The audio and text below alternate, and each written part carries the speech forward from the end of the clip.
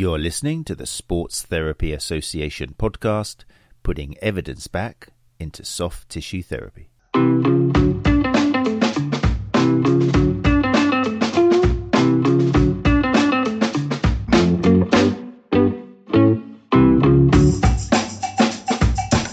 people, how you doing? Welcome to the Sports Therapy Association podcast. As always, being recorded live on the Sports Therapy Association YouTube channel. And if you do want to come and join us and have the ability to ask questions directly to our guests, then all you need to do is go along to the Sports Therapy Association YouTube channel at 8 o'clock on a Tuesday. Simple as that. You don't have to be an STMM to come along. And if you do come along to the live lounge, then you have a chance to mix with fellow soft tissue therapists. Like I say, ask the guests questions directly. And every time you do ask a question, then I can bring your magnificent photo or logo up onto the screen like I'm doing now with Glenn Murphy, who says, "Morning, campers." So it's a great way of networking as well and getting your brand out there. Nikki Mansfield has just joined us as well in the live lounge. Evening Groovers. Hope everybody's week is fab so far. As you can see, it's a lovely kind of vibe going on in our live lounge. Alternatively, if it's better for you, then great. Listen to the podcast, but do please leave us a review, particularly on Apple Podcasts, because it just helps the good word of our guest get that higher up in the Google search. Anyway, so it is. I'm just going to have a cough. Sorry. It's the first today. It's the first Tuesday of the month, so we are bringing you our regular series, Ask Tim, recorded as always on the Sports Therapy Association YouTube channel.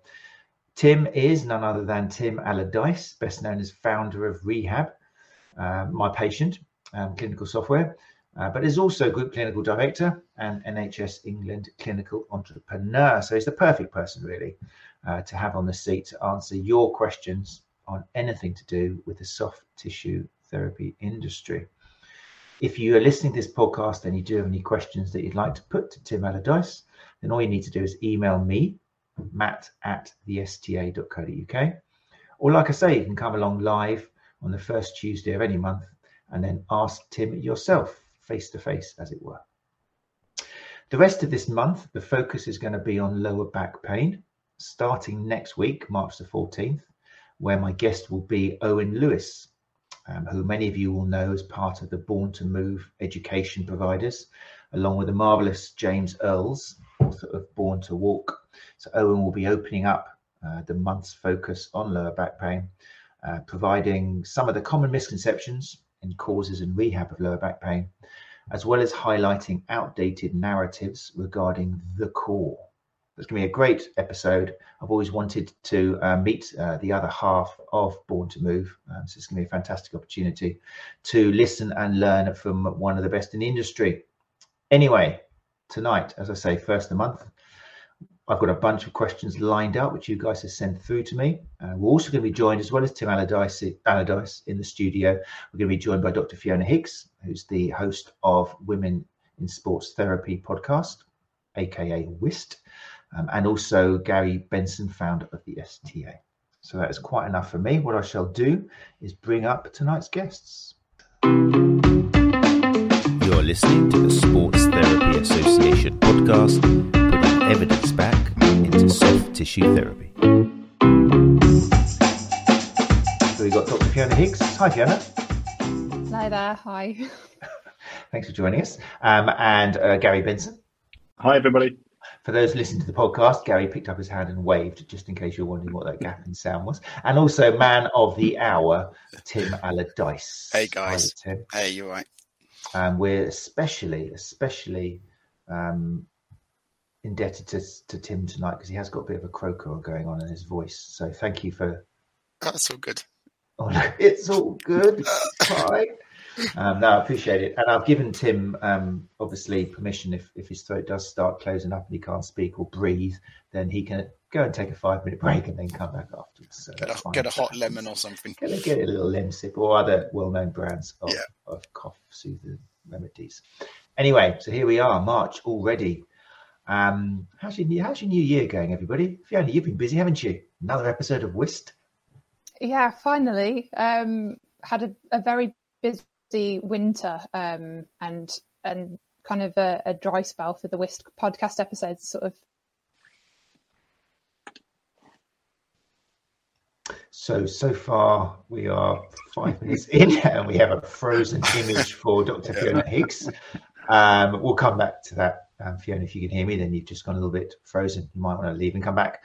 Let's move around clockwise, which will make no sense to anybody if you're listening to the podcast. But Gary, how are you? How's the first 3 months of 2023? Been very busy, Matt, actually. Sometimes I can't tell why I've been busy, but I know I am busy all of the time.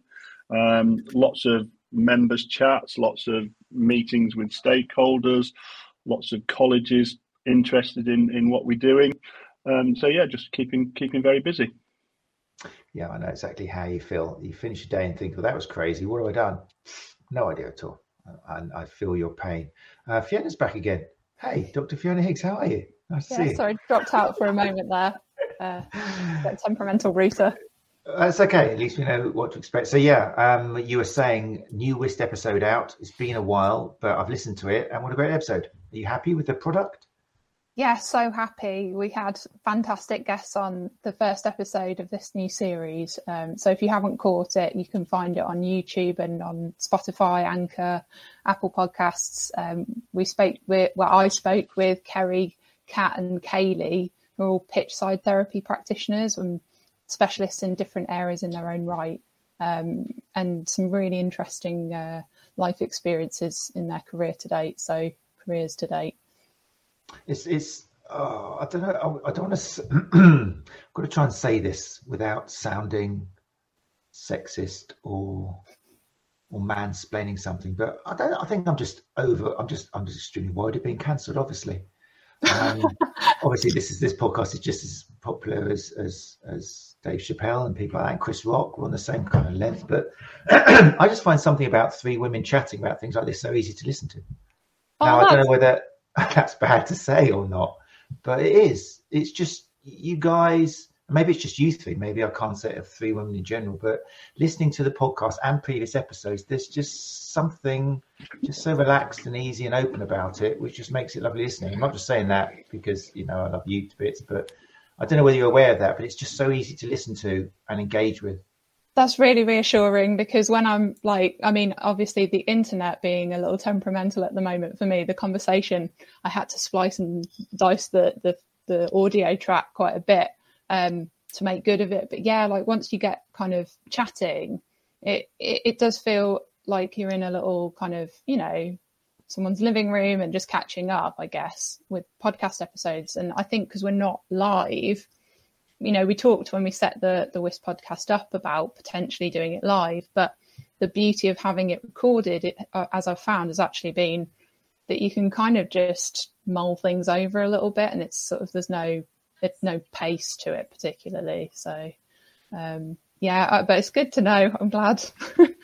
Oh no, it is, and credit where credit's due, and great on the editing as well, because it doesn't come across as choppy at all. It just comes across as a really nice. It's like a real casual conversation, but the content of it and with the experience that you and your guests have got working pitch side of stuff is just great information, but put across in a really nice, easy way. So well done. Well done. Thanks. Another great episode. Right, we're continuing around the circle and getting to Mr. Tim Allardyce. Hi. How are you doing? Good, you? I'm good, thank you. Your voice, mate. We've got some lovely questions lined up for you tonight. The irony of your throat closing up and yet me having 5 or 6 questions directed to you. Do you know what? Let's do it. I think the more I talk, then it's going to loosen up and it's going to be fine. Fantastic. I've seen that advice before on many a website. If your throat hurts, just keep talking and go on. Yeah, just keep talking and it'll be all right. Right, I really feel fine. It's just a bit croaky. I can't wait to listen to this back. There's nothing I don't think I've got a croaky voice filter, but we'll see what I can do anyway. Yeah. Right. Okay. So what I'm going to do then, same as last week, people listen to the podcast, and what I do is I will read the question out loud, but also I put on the screen the actual whole question that came through. So all of the context is there. Obviously, how much Tim can say with just the confines of the question and without the rest of the context is tricky. So we're aware of that. But as per the first Tuesday of last month, I'm sure Tim will do a fine job. So I'm going to bring up question number 1. Let's just put it on the screen. On the screen now, you can see how do we compete with quick fix adverts. I'll read the whole question out. I've got it down here, which as it came in the email. Oh, here we go. So you ready, Tim? Yeah. As evidence-informed practitioners, how do we compete with the easy fix claims, easy fix in inverted commas, marketed across social media, but still maintain our ethics? Look, easy fix, quick fix, crazy claims, social media, nonsense posts to just generate likes and to generate attention. Look, we all know that the majority of them do not work, and you really just need to ignore them. Do what you do. Don't focus on them. They're flash in the pan stuff. They're here today, gone tomorrow. No one really cares. A lot of people don't believe it. It's not genuine marketing. Most people don't buy it. So don't even worry about it. There you go. Yeah, it's difficult, isn't it? Because, I mean, even with my advanced years, there's something about it where you see 6.3 thousand likes and you think, wow, everybody is going for this course. What chance have I got? But, I mean, as far as I know, those likes are just manufactured and exactly purchased, aren't they? Do you know what? Social media can be really, really fake. And, you know, I think we just know as real people, a lot of this stuff is just nonsense. And a lot of people, they might just like it just because it's an entertainment thing. It's entertainment value. And, you know, there's some influencers who are just entertaining where we might not really follow exactly what they say, but we kind of want to like it a post because it's quite entertaining. I think people see through this sort of these ridiculous claims and quick fixes. They see through it. You really need to let it go through you. Just don't even worry about it. Don't focus on it. Don't change the way you work. Remember to stick on your qualities and principles and your ethics and be your own practitioner. Beautiful. Even the croaky voice, your inspirational, mate. Very nice. Dr. Fiona Higgs, you brush paths with imposter syndrome now and again, I've heard. Do you ever see social media and you see these kind of adverts and think, wow, how? Because you've got some amazing courses, one-day workshops and longer workshops with Move Well Clinic and education. Does it bother you sometimes, or do you manage just to ignore them?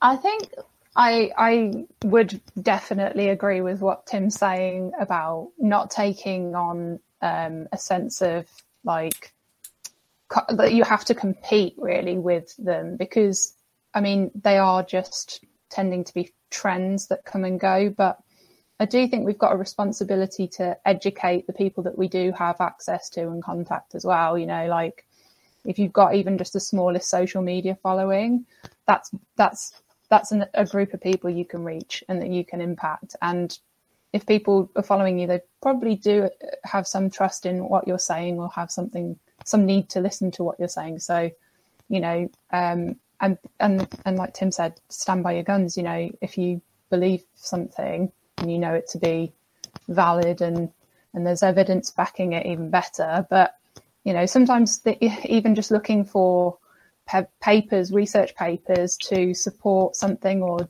debunk it isn't enough. You know, we can't always even rely on the evidence. There are a lot of things that are new and faddish and don't have any research into them either. So we kind of just use common sense, you know. Fantastic. So far a very joined, clear message. Gary, you going to add to that, or what do you think? I think I'm just going to reinforce that. You know, if I see something, I don't bother myself with it. I'd rather spend my time doing positive things than worrying about negative things. Sometimes if I get a targeted advert from somebody who's local to me and they might be saying that come in for a postural check and a quick fix, I would ask them to show me the evidence or the correlation between posture and pain. But most of the time I just can't be bothered to deal with them. So I just leave them alone and go about doing what I do best. Amazing. You three sound so cool and breezy with it. I think it bothers me more. Depends what mood I'm in, but the healthiest thing to do is just ignore it, isn't it? Okay, I think we'll move on from that. I think that we are blessed with plenty of people in our industry who are willing to stand up and challenge them. Some do it a lot more proficiently than I might. So I just let them get on with it. Sometimes it's the old thing, pull up a tub of popcorn and sit and watch what's happening. because it does actually lead to some good discussion. Right, well, we're going to move on from that. It's a great question. As always, unless you tell me in the email that you'd like your name shared, then I'm not going to share it. So I'll reinforce that. I do reply to you and say, do you want me to share your name? But I don't get a reply afterwards. So make sure you do tell me. If you listen to the podcast, you've got a question, if you want your name shared, then let me know just in your email. Right, let's move on to the next question, if that's okay. I should change it here. The short version is, should I let patients share posture photos? This is an interesting one. I'll read out the whole question sent to me. I had a client who wanted me to take pictures before and after to see, inverted commas, postural changes, brackets, rolled / winged shoulder, close brackets. There was a difference, and I could have easily posted this as a win, but ethics got the better of me. Should I have taken the photo for them? Over to you, Tim. Can I pass this to Gary first? Oh, he really is a bit ill, isn't he? I've never heard him pass. Okay, go on then, Gary. I think if I was the therapist and I'd been asked by a client to take the photos, I'd have actually questioned what the perceived worth of those photos were for and what the perceived results would show them. I might be more inclined to ask them if their movement had increased, or their pain had gone down, or they could carry out some activities for daily living in a better way than they had previously. But just to compare two photographs, I think that's one for the personal trainers out there, the before and after, and not for us therapists. Dr. Fiona? Yeah, I think I'm in agreement there with Gary. Posture is not something that can be really assessed in a photo by any means. And even if there are, actual changes, it doesn't necessarily mean that's what. I mean, somebody coming in with posture issues with posture. If they've got something really that wrong, I think maybe they need to be going to a kind of more medical kind of care centre, like to see somebody who's got a bit more knowledge about the spine if it's really that troublesome. So maybe sports therapy isn't, I don't know. Yeah, there's so much that could be on the rest of their clinical history that would influence that. I don't think photos really are an appropriate way of quantifying posture. I think it's worth pointing out that for people listening, if you are currently or have just finished like a level 3 or even a level 4, and in some places, depending where you go to a 5, 6, 7, 8 or 9, they may well still be teaching you. Client comes in, painful neck, one shoulder's higher, do this release thing, get the shoulders the same height, pain in neck will go. Don't worry too much. You'll find out probably with CPD after this course that that's not necessarily true. But don't worry, it's still something which needs to be ticked and for you to get your certificate and exam. But if you really want to kind of test your instructor or teacher a little bit, have everybody in the class just have a look at each other and see if they've got one shoulder higher than the other or one leg longer than the other, and see if everybody in the class is in pain, or point out somebody who maybe has got one shoulder higher but the ache is on the other side or something. So just use your class to ask questions. Do it politely, don't mention my name, and just see how they explain it, because unfortunately asymmetry and pain are not very well connected, and there's perfectly wonderful amount of people who have got very level shoulders and they've got pain, and there's people with one shoulder up, one shoulder down, and the pain moves around. So yeah, there we go. That's kind of, if it is a shock to you about this, then there it is in a nutshell. There you go, Tim. Have I saved you from having to use your voice for this one, or do you want to add anything? Yeah, no, perfect, great.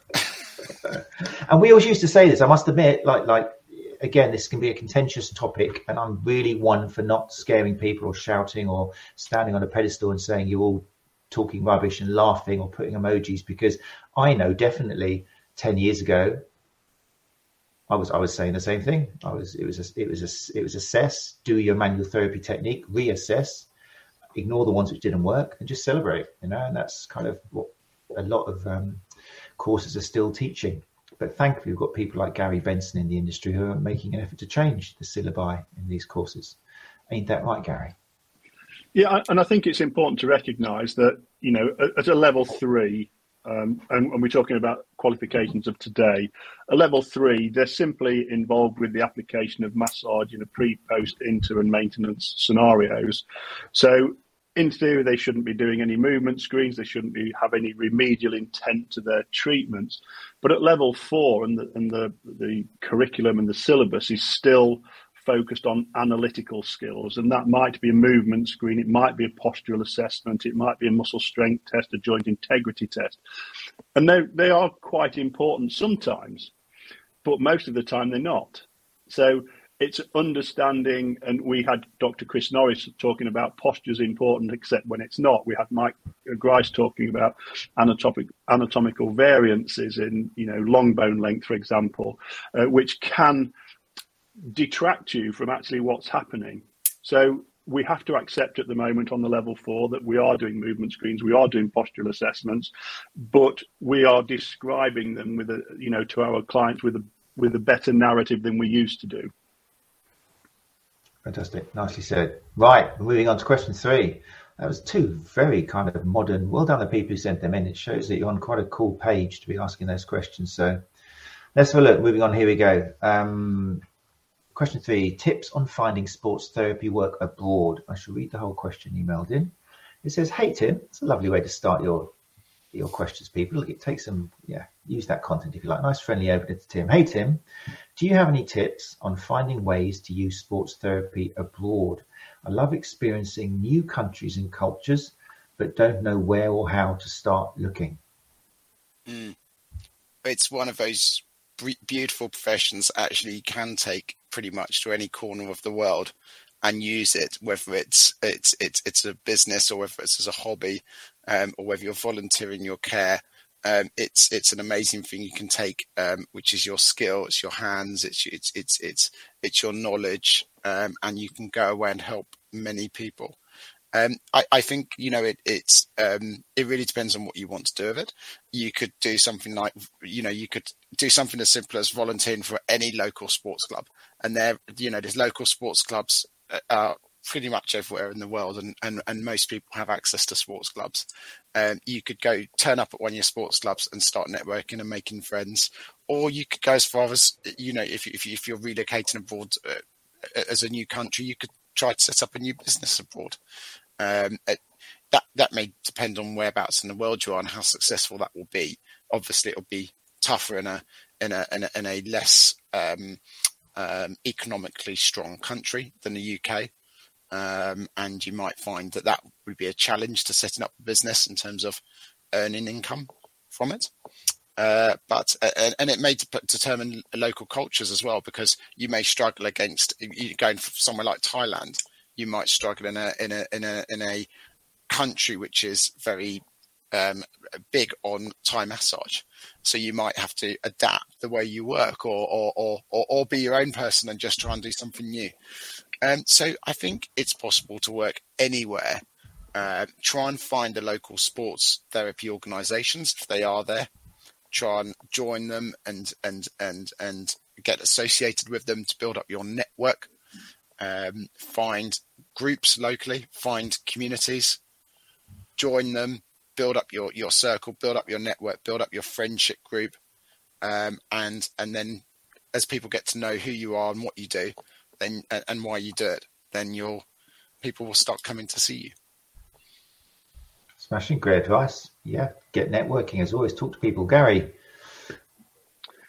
Yeah, I think if I'm honest, sports therapy doesn't translate very well in some certain countries, and I'll just start by saying that if you compare sports therapy to sports rehabilitation, and you look at the excellent work that Basrat, Steve Aspinall, Ollie Colburn, and the rest of the group are doing in their international recognition program for sports rehabilitation being mapped to athletic trainer, so the Australia, New Zealand, Canada, America type countries, where sports therapy tends to translate more as a as a massage therapist in certain European countries where you might have be a licensed massage therapist, each region, in France, for example, each region might have its own set of rules. So it's really important to understand the culture and the rules of where you're going to work in advance of just turning up with your massage couch. Because as I said, it doesn't really translate as sports therapy. I agree with Tim that there is work everywhere for you. It's just how you position yourself and how you find it. But every sports team, has a therapist. It might be a physiotherapist, it might be a sports therapist under another guise, it might be an athletic trainer under another guise. But the things that our members tend to do are things like ski seasons, winter sports seasons. They tend to do sailing seasons, things like that. So they go abroad for a certain amount of time, work within a space, a certain time. Season, and then they'll come back here. Formula One's a good example. We've got a member who works within Formula One, and they spend 10 months of the year traveling as a soft tissue therapist. Really, even though they are graduate sports therapists, they just travel and do soft tissue work under the supervision of a physiotherapist. That's great. And it's true, I can think of quite a few STA members who've got experience working abroad. So once again, having a chat, maybe if you belong to, how a professional association should be able to help you. Email whatever association you belong to, and they should be able to put you in contact with other therapists who might have some tricks or some kind of quicker ways to getting hold of the right people to speak to, and some great advice. It's worth mentioning it's worth mentioning as well that if you are an STA member, as an example, and you have the Baylands insurance policy, now I'm not regulated to give by the Financial Conduct Authority to give insurance advice or sell insurance, but my understanding is that with the Baylands policy, you can work up to 70 days in an unbroken period of time on the strength of your Baylands policy. In this country, the cover would go into certain European countries. But my best advice to anybody who asks me is speak directly to Baylands, give them the scenario you're going to be working in, and arrange cover at this end if appropriate, but you may have to do it abroad. Yeah, I totally ignored that. Yeah, insurance abroad, that might be a whole other kettle of fish. Great point. Fiona, anything to add? Have you got any experience, or do you know anybody who's been working abroad? Well, I've not myself worked as a therapy practitioner abroad, but I know that you can, if you're inclined to be on a boat, that often cruise companies do employ massage therapists and exercise practitioners. So that may be a route worth exploring. Like big companies like P&O and whatnot, they tend to have big cruise ships with space for that kind of facility. And in terms of like just having lived abroad, reiterating, I think, what Tim said about networking, Facebook is really powerful, and it is an international, platform. I think utilising that to get into groups, local groups of places where you want to visit is really beneficial. And I certainly found it useful travelling around Asia, living in Asia, it really helped me, especially getting rid of all of the things that I'd accumulated from my apartment when I had to leave very suddenly. But aside from that, I got a job through some social media connections. It just network online if you can't be there. Fantastic, and more great advice. This is some lovely advice coming out here, people. So I have got a question which has come in from the live lounge. So I'll just bring this on the screen. This should be quite easy to do. There we go. Nikki Mansfield says, question for Tim. In this forum in January, you said this would not be a year to thrive and that you were planning to survive. Is this still your plan? Because I'm definitely planning to thrive. Wow, Nikki's been hitting the sherry early on this evening. Yeah, that's a good question. That's so great. I love hearing that, Nikki. I just want to see you do well. I really want to see you do well. And you know what? This is a difficult. I think this is a difficult time. I think we're very unsteady in the financial markets. Although we've got inflation at 8.8%. We've got interest rates are going up. We've got FTSE 100 is doing very, very well. You know, it's 8,900, almost 7,800, 900, almost 8,000. But so it looks like we're in an uncertain period. I mean, things are a little bit nervous out there.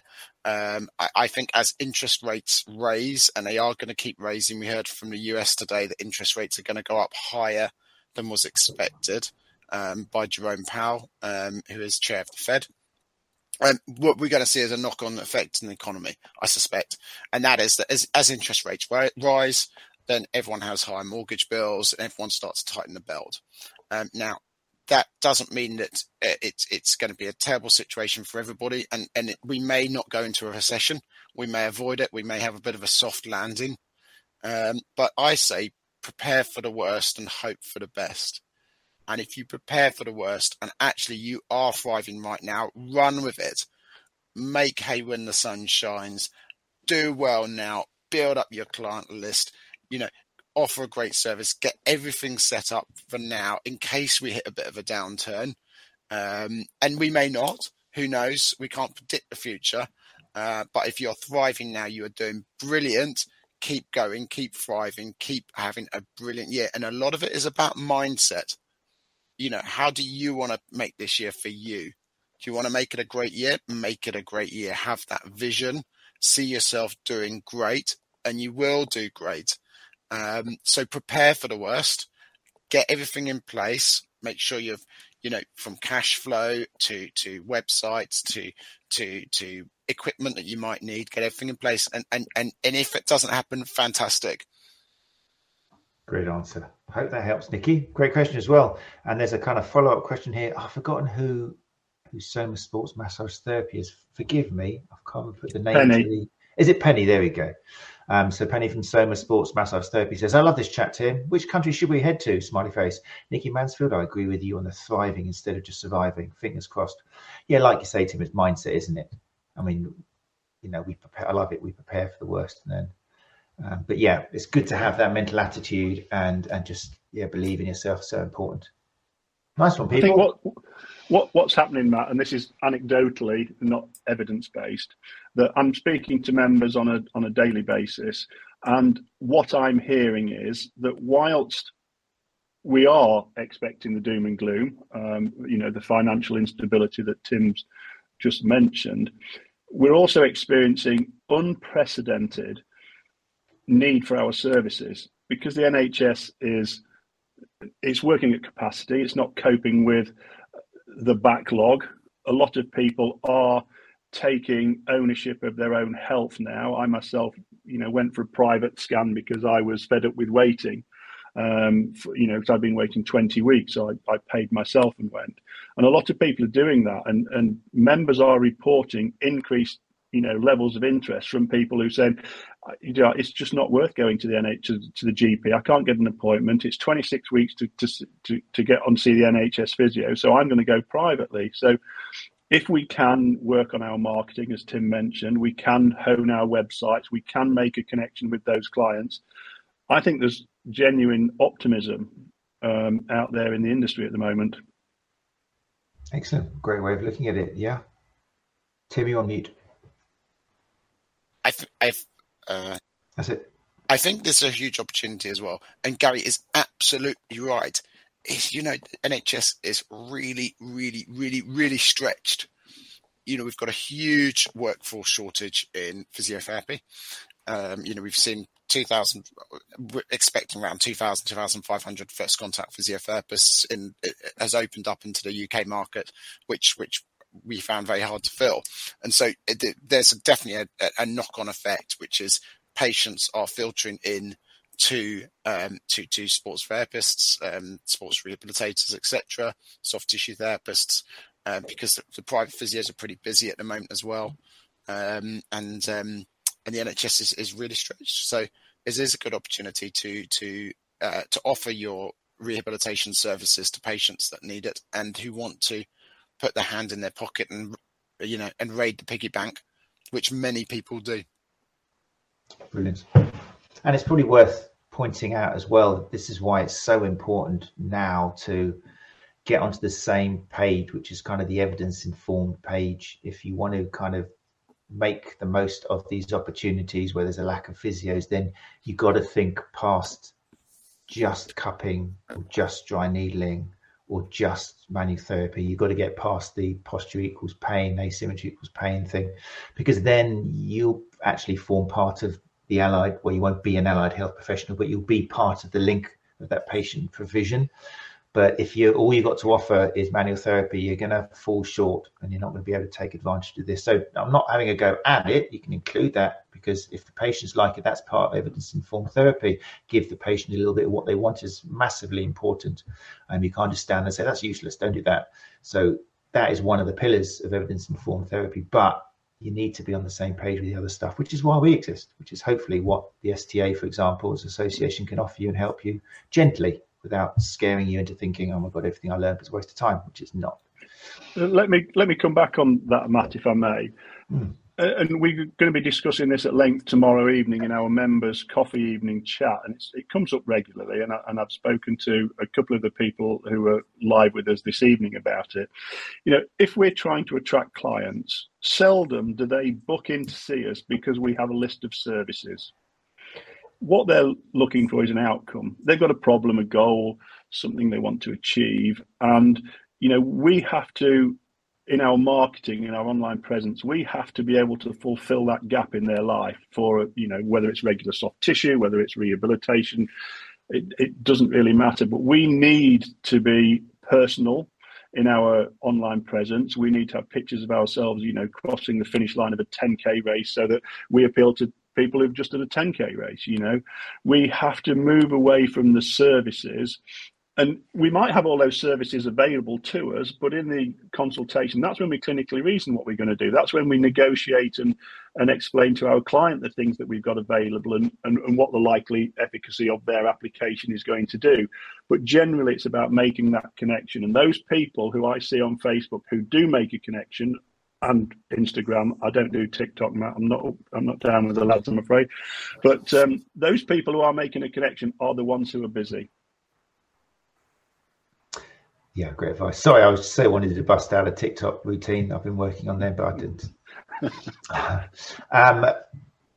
Penny has come back here. I'll just bring this up, Penny. I agree with Gary on this. I have a southern surge of new clients, which is positive. Still not sure if I want to put my prices up, though, to catch with the expected increase. Feels wrong, which I know, Tim, you're really hot on. I mean, you've given some wonderful advice in the past. If somebody hasn't put their prices up yet, I mean, it depends, doesn't it, on what you're charging and stuff. But what's your advice for people who are thinking about it? Well, first thing is just a penny. You know, if it feels wrong, you can trust your instincts as well. You know, you've got to. You know, I don't know what your price are. I don't know what your area is. But if it feels wrong, then listen to your gut as well, because you know your clientele, you know your demographics better. I just think, you know, if you're fairly busy and you're doing well, I think it's okay to certainly be in line with market value.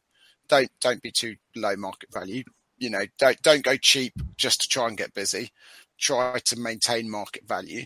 And if you've got additional training or additional skill, then don't feel ashamed to put your prices slightly above market value. If you've got those skills and you've got that expertise, or you've done extra courses, then put a value on that. Great advice. And again, we've talked about this before. I think sometimes just talking to a mentor, I think some people do feel unnecessarily guilty of charging too much, because empathy is what drives their profession, and they want to be seen as. And we're not salespeople. We're therapists. But a little walk around the block. I remember in my early days personal training, and we were told, right, you're all putting your wages up. This was going back probably 15 years or something. It was going up from like £36 an hour to £45 an hour or something. And at the time, that was like astronomical. That's more, you know, it was huge. And I was like, no way. And I was kind of, obviously, anyone who knows me, I was kind of quite vocal about it and putting my socialist t-shirt on and going, no, this is not fair on the people. But then I had one walk around with this general manager who was really cool, really good mentor. And he just kind of explained it to me calmly and carefully and built up my confidence. And he just said, look, Matt, that's where it is at the moment. That's what people of your skills are charging. You know, you're amazing. You've got great skills. And that's what other people in your field are charging. And I came back going, okay, let's do it. And he was right. But I needed that talk from a business person to give me that confidence, because I was never going to have the confidence to do it by myself. So don't be afraid to reach out for mentorship. And again, that's what professional associations there for. That's what it's for. And people like Tim and Fiona and anybody who's got the experience, I'm sure they'll gladly have a little chat with you at some point and help tell you what you're worth, because it's natural not to naturally reach that conclusion by yourself. One of the things I hear regularly, Matt, from members is they tell me that their clients are telling them that they don't charge enough, and yet they still won't put the prices up. And I do apologise to Penny, because I had a chat with her a week before last, I believe, and I recommended that she put her prices up, and we were talking about value for money and offering a premium service. And the reason that we said that was because it's about expectation to me. If you're providing a premium service and your client is willing to pay that, the expectation is that you're the professional person. They are going more likely to get on board with your exercise prescription, with your advice, etc. Whereas if you're pitching yourself at the lower end of the scale, people are less likely to value your opinion, less likely to invest in you. So that was the conversation that Penny and I had. And I have that conversation with lots of members. But yeah, and I'm slightly contradictory here, because I provide what I believe is the best service from the professional associations, and yet we are the cheapest. But that's a scale of economy thing to me. I'd rather be helping 1,000 people than 500 people.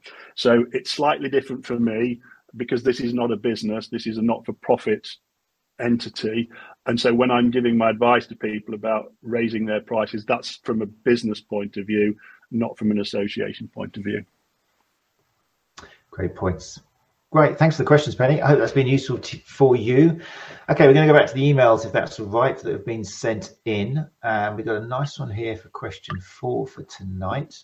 Just a reminder, if you're listening to the podcast and you want to come along and join in with these questions and ask Tim Allardyce directly, all you got to do is head along to the Sports Therapy Association YouTube channel on the first Tuesdays every month. Okay, we've done that on purpose. The other months we have experts and we have a focus on a particular thing, but the first Tuesday of every month, as long as he's available, it's a bit like the A-team. As long as we can find him and he's available, then he will be here on the first Tuesday every month, he's told us. Yeah. And often joined by other STA members and other educators who work with the STA. So here we go. Question number 4 for tonight. Let's bring it up on the screen. Short version: is shockwave therapy worth the investment? Kind of ties in with the year ahead we're looking at and everything. The long version is, I have read that shockwave therapy is very effective in treatment of tendinopathies, and that it can also help as treatment for chronic pain. Would you say, Tim, that it's worth the financial investment? Well, I can definitely give you some advice on this, because I've got experience as a person that uses shockwave therapy and a person that's received shockwave therapy. In 2016 at the Rio Olympic Games, on my days off, I'd go hiking and free climbing and climb up mountains. And I scaled about 5 mountains, 4.5. I didn't quite summit one of them just because we ran out of time. But I climbed back 5 mountains. And on one of them, on Sugarloaf Mountain, I got a bit bored and thought I'd run down it once I climbed it. And I started getting heel pain, Achilles pain. And do you know what? I got back from Rio and I had Achilles pain for about 6 or 7 months. And every morning I'd get up out of bed and hobble down the stairs like I was 90 years old. And it just happened at the time we actually purchased a shockwave machine. And I didn't bother getting treatment for my Achilles because I've just seen so many of them unsuccessfully treated that I just thought I'd just let it heal. I'd just give it time and rest and let it heal. And it just was so slow to get better.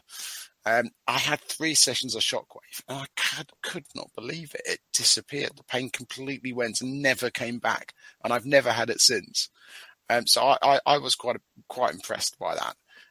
And we actually own 4 shockwave machines.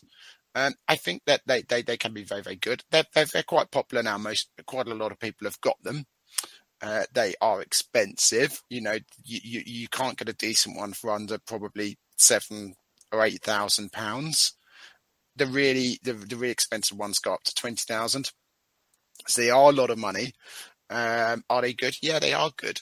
Do people want it? Yes, but you've got to market it. So you've got to let people know that you've got one. You've got to tell your client list that you've got one, and you've got to promote it. And you do have to sell it a little bit as well. Is it useful? Yeah, I think it really can be useful. And some patients do very, very well with it. It can be hit and miss as well. Some patients don't respond to it, but some do very, very well with it. So is it worth the investment? A decent machine, a good machine, don't go for the cheap ones. Be careful of going on Alibaba and finding cheap shockwave machines. I've done that, and I bought one from Alibaba, and it was a complete and utter nightmare. Rubbish machine, wasn't powerful. You need one with a strong bar, so one that goes up to 5 bar pressure. One that's got a proper compression system, so the compression air really delivers a punch. And they can be good. They can be worth investment. Do we get our money back on them? I think we probably do, just about. We probably don't make an enormous amount out of it, but yeah, we make a bit out of it. Thank you very much. Fantastic. Well, there you go. Personal opinion from you, both as a receiver and somebody who's got them in clinics. Fiona, have you ever used, or do you have received or given? I'm not that familiar with shockwave therapy personally, either professionally or from, needing to have a treatment from it. But I'm aware that the combination of exercise and shockwave therapy is a really important factor in its effectiveness. That's what I've heard. Mm-hmm. But just anecdotally, somebody in my family's had shockwave therapy for the same thing, for Achilles tendinopathy, and it's not worked. And I think it's because there may be other underlying factors, but equally, I think it may be also that the machine may not have been a high quality machine, or of the certain descriptions that Tim's given. So I think, it's probably going to be quite an individual sort of thing, but I've heard good things, and I've heard anecdotally less great things. So I'm on the fence a bit, I think, but I think, if you've got the opportunity to try it and you're looking for a solution, it's probably as credible as anything else out there. I guess it depends. And we had we've talked about this on the show before. I think it was Mike Grice, wasn't it? He was in, and what's his partner in crime? Name's gone now. Over Ingersoll. That was it. Not Ryan Smith. It was Over Ingersoll. Yes. And they actually, what I love about Mike Grice, obviously, is they gave the evidence. They didn't just cherry pick. They showed, particularly in the case of Achilles tendinopathies, the studies do kind of favour that. But yeah, they also pointed out it depends on your circumstances. Obviously, are you part of a multidisciplinary clinic? Is there going to be 6 people using the machine? Is it going to be used while you're not using it? Someone else paying for it? How much money you got? All that sort of thing. How's your marketing? Are people going to know about it? There's so many different factors. Whoever sent in this email, and again, mentor. Talk to someone who knows about it. Give Tim an email. I was going to say, maybe also, maybe you don't get a direct return on investment from usage of the machine, but perhaps if it's really effective, you've got a good one and you use it correctly, it could bring you extra clients, through word of mouth, if you know your stuff. So yeah, definitely. Gary, you've had some dealings with this. Cheaper machines, for example, you like a bargain, don't you? Did you get the same one from Alibaba? Or? Well, no, anecdotally, I've seen a social media presence, shall we say, where a therapist who bought a cheap Chinese version, and it is now indicated for every presentation in the clinic.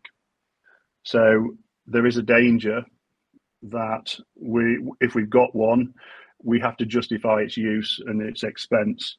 But what I wanted to say about this was it's really important that you speak to your own insurance company.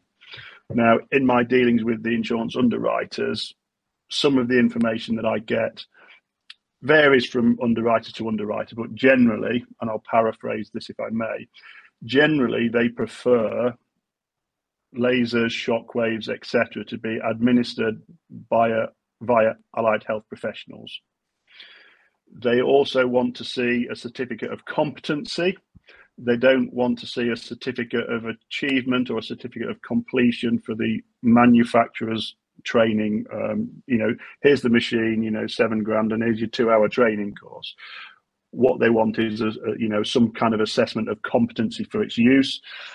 One of the insurance underwriters saying they are happy if it's a graduate sports therapist, a graduate sports rehabilitator, somebody with, the requisite academic knowledge, if you like, underpinning the theoretical, the practical application. And they're also saying things like they want 2 years clinical experience post-graduation.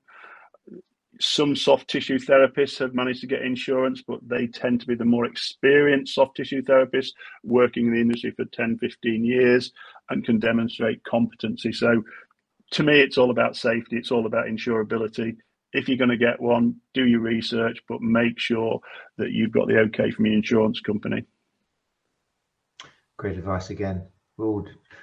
People listen to the podcast, when Gary speaks, you see all our heads just start nodding like little dogs on the back of a car. It's a great sense. And again, I would have thought about the insurance. It's such an important factor. Whoever sent in this question, always check it out, because I think we've talked about this before. There's probably loads of people out there using a machine and they don't have the experience and they think they've got insurance, kind of, and they might get away with it for ages, but you don't want to be that person where something does go wrong and you haven't got insurance. It's not pleasant. It won't be nice. Then you really will need a reputable professional association to kind of help you. Right, let's bring up the final question for tonight. Where are we? 8:52. This is amazing. It's kind of like clockwork. Let's bring it up. Short version.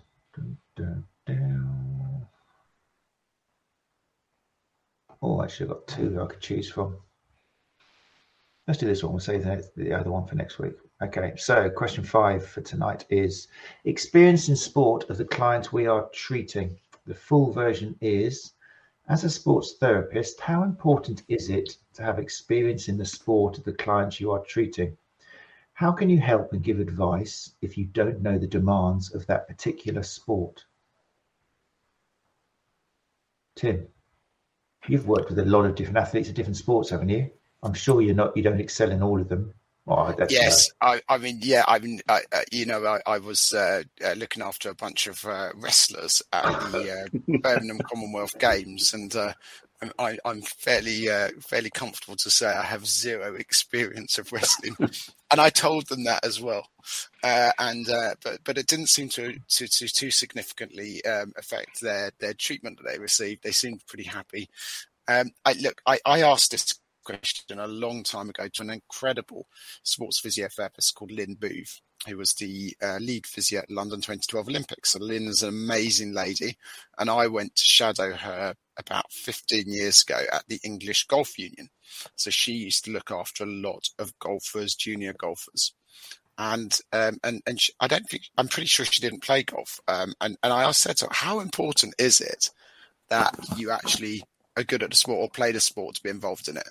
And I think her view was very much that it's okay, it's fine not to play the sport, but you've got to first of all really understand biomechanics and movement theory and forces and the movement patterns associated with a sport. I think there can be an advantage to being in a sport. So you do sometimes see sports people that become physios in that particular sport go back into that sport as a physio or therapist. So my feeling is it's not completely necessary to be proficient in a sport to look after a sports person in that sport. You've just got to have a good understanding of how the sport works biomechanically.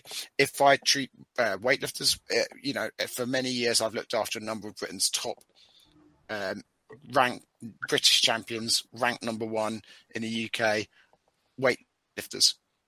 I don't weightlift, but I can tell you how to do a clean and jerk. I know what a snatch looks like. I know the biomechanics of it. I know what forces, what it stresses, and what muscle groups are working. I think you've got to know the movement. With a golf swing, I know how a rotation works, and if you throw a discus or you're looking after a discus thrower, go down with them. If you're not sure what the sport is, go down and spend some time watching them.